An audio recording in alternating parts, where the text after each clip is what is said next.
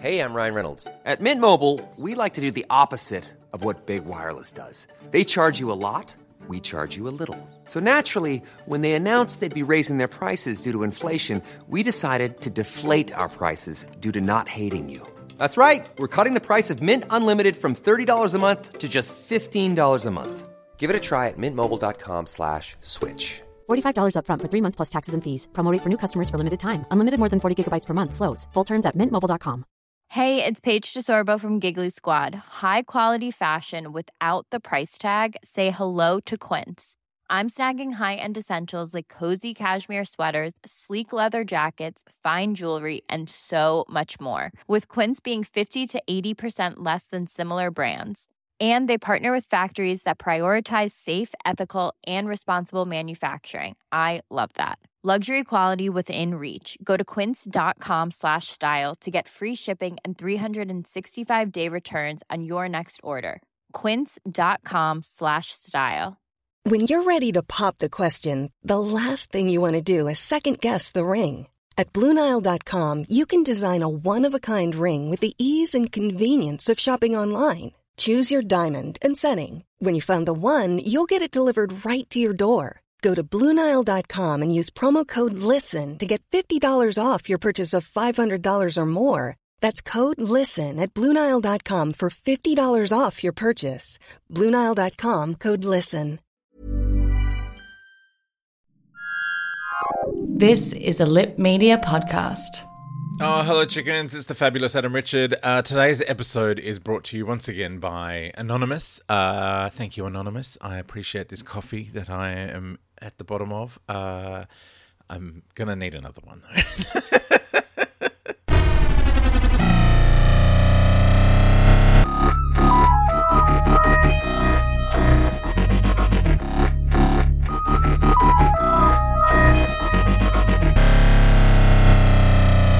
Chickens, we are deep into the War Games now. Episode 7. It is weird to have an episode 7 of anything. Anyway, they're in the machine, which is crushing them. We can see the little faces through the roof. The doctor crawls out with a white hanky. I figure he's using it as a flag. And he's surrendering, and they're like, bring your friends out. And then the doctor throws one of his valves on the floor, and meanwhile everyone's coughing, and he's got, because he uses his like flag to cover his mouth, fiddles about with the controls, and then runs back in and takes off. And the war chief's like, he's taken the master control rods, he'll be in 1917. The doctor's really good with these little magnets, the control bizzo, and says they're going anywhere but 1917 because that's where they'll be looking for them.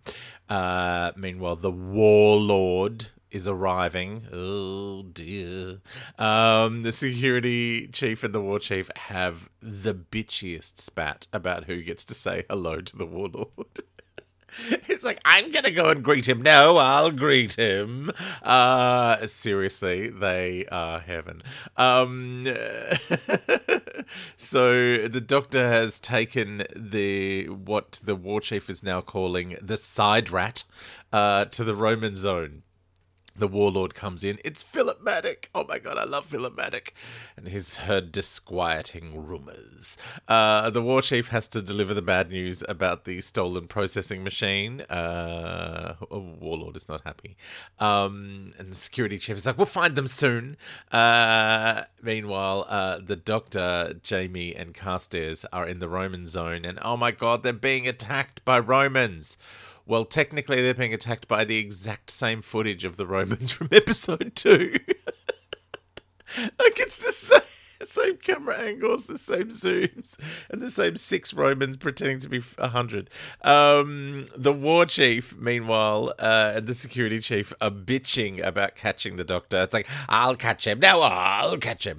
The security chief thinks the war chief is actually working with his people who have given them the time and space technology, that he's working with his people against these aliens, and that the doctor is part of the plan. And then the warlord cracks it. He's had enough of this bickering. He'll replace both of them. Oh, they are in trouble. They have really ballsed up this corporate takeover, whatever they're doing.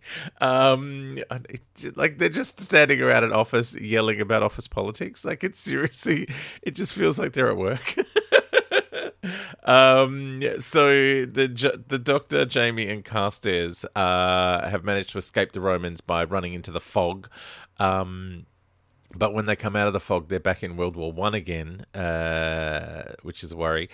So because we're in World War I, we're back at the chateau. Sergeant Major is telling Smythe that the Doctor and Jamie and Carstairs have been spotted.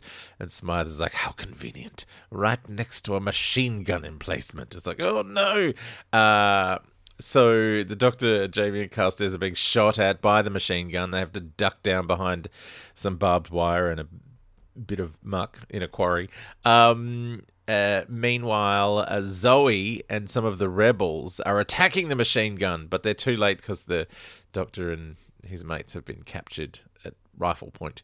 They're brought before General Smythe, and the Doctor says, I suppose you're going to have another one of those ludicrous court-martials. He's like, no, you've already been sentenced to death.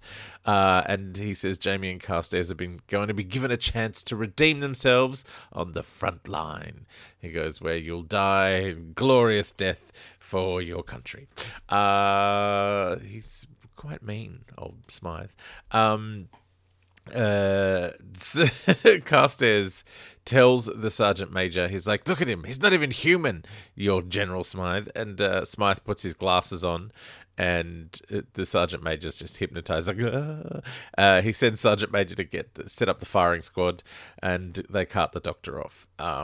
Even though he's telling Smythe, your superiors will want to speak to me, they'll want to question me, you can't kill me. And he's like, revenge is so good. He doesn't care about. He's like the security chief and the war chief. He's like, I don't care about what the bosses say. I've got things to do. This is a very dysfunctional organization. No one section is talking to the other. Like I really think they need to go away on one of those camps where everyone becomes friends. They're not talking to each other. Like I worry about their inter-office communications. Anyway, Smythe goes into his little office and calls into the base, and the war chief is on the screen saying, I want that processing machine, where is it?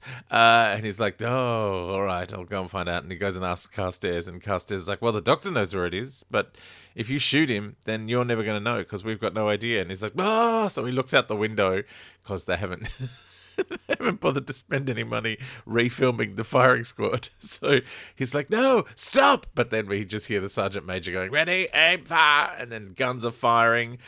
Smythe runs to the front door with his gun. And the rebels are here. He starts shooting out the door and then ducks back into his office and calls into Central Control. The war chief tells him to deactivate area control. Deactivate area control! He's very, very furious, screaming at his glass-top coffee table.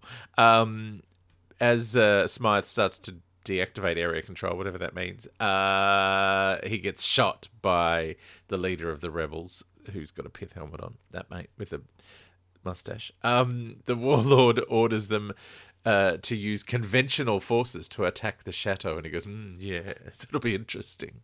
He gets excited about war. So the Doctor says they have to hold on as long as they can against like the amassed forces. Like it's everyone. It's the French, it's the Germans, like everyone's coming at the chateau. The Doctor's like, I know how to fix everything, and he starts dismantling the area controls with his sonic screwdriver. Meanwhile, the war chief is rabbiting on about the armies. He's got, I've got the Prussians here, and I've got that. He's loving all of his little miniatures on his glass top coffee table. He's like, that one come on there, that one's good. Ooh. He gets very excited.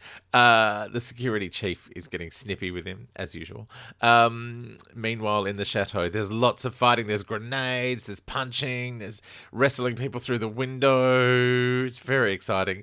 The doctor, meanwhile, has worked something out. He fiddles a knob and all the fighting stops all of a sudden.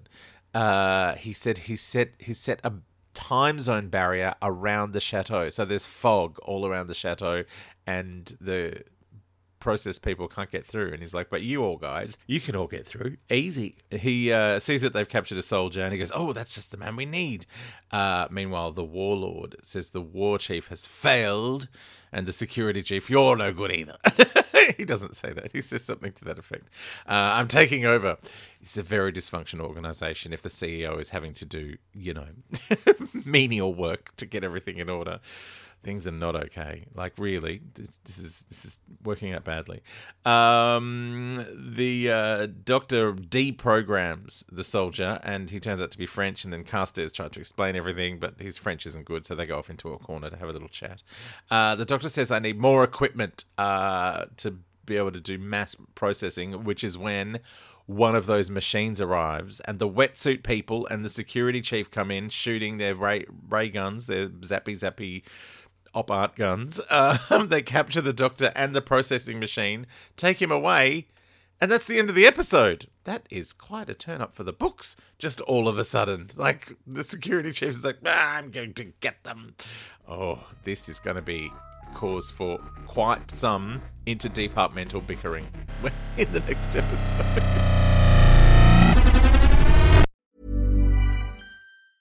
Mom deserves the best, and there's no better place to shop for Mother's Day than Whole Foods Market. They're your destination for unbeatable savings, from premium gifts to show-stopping flowers and irresistible desserts. Start by saving 33% with Prime on all body care and candles. Then get a 15-stem bunch of tulips for just $9.99 each with Prime. Round out Mom's menu with festive rosé, irresistible berry chantilly cake, and more special treats. Come celebrate Mother's Day at Whole Foods Market. Planning for your next trip? Elevate your travel style with Quince. Quince has all the jet-setting essentials you'll want for your next getaway, like European linen, premium luggage options, buttery soft Italian leather bags, and so much more. And it's all priced at 50 to 80% less than similar brands. Plus, Quince only works with factories that use safe and ethical manufacturing practices. Pack your bags with high-quality essentials you'll be wearing for vacations to come with Quince. Go to quince.com/trip for free shipping and 365-day returns.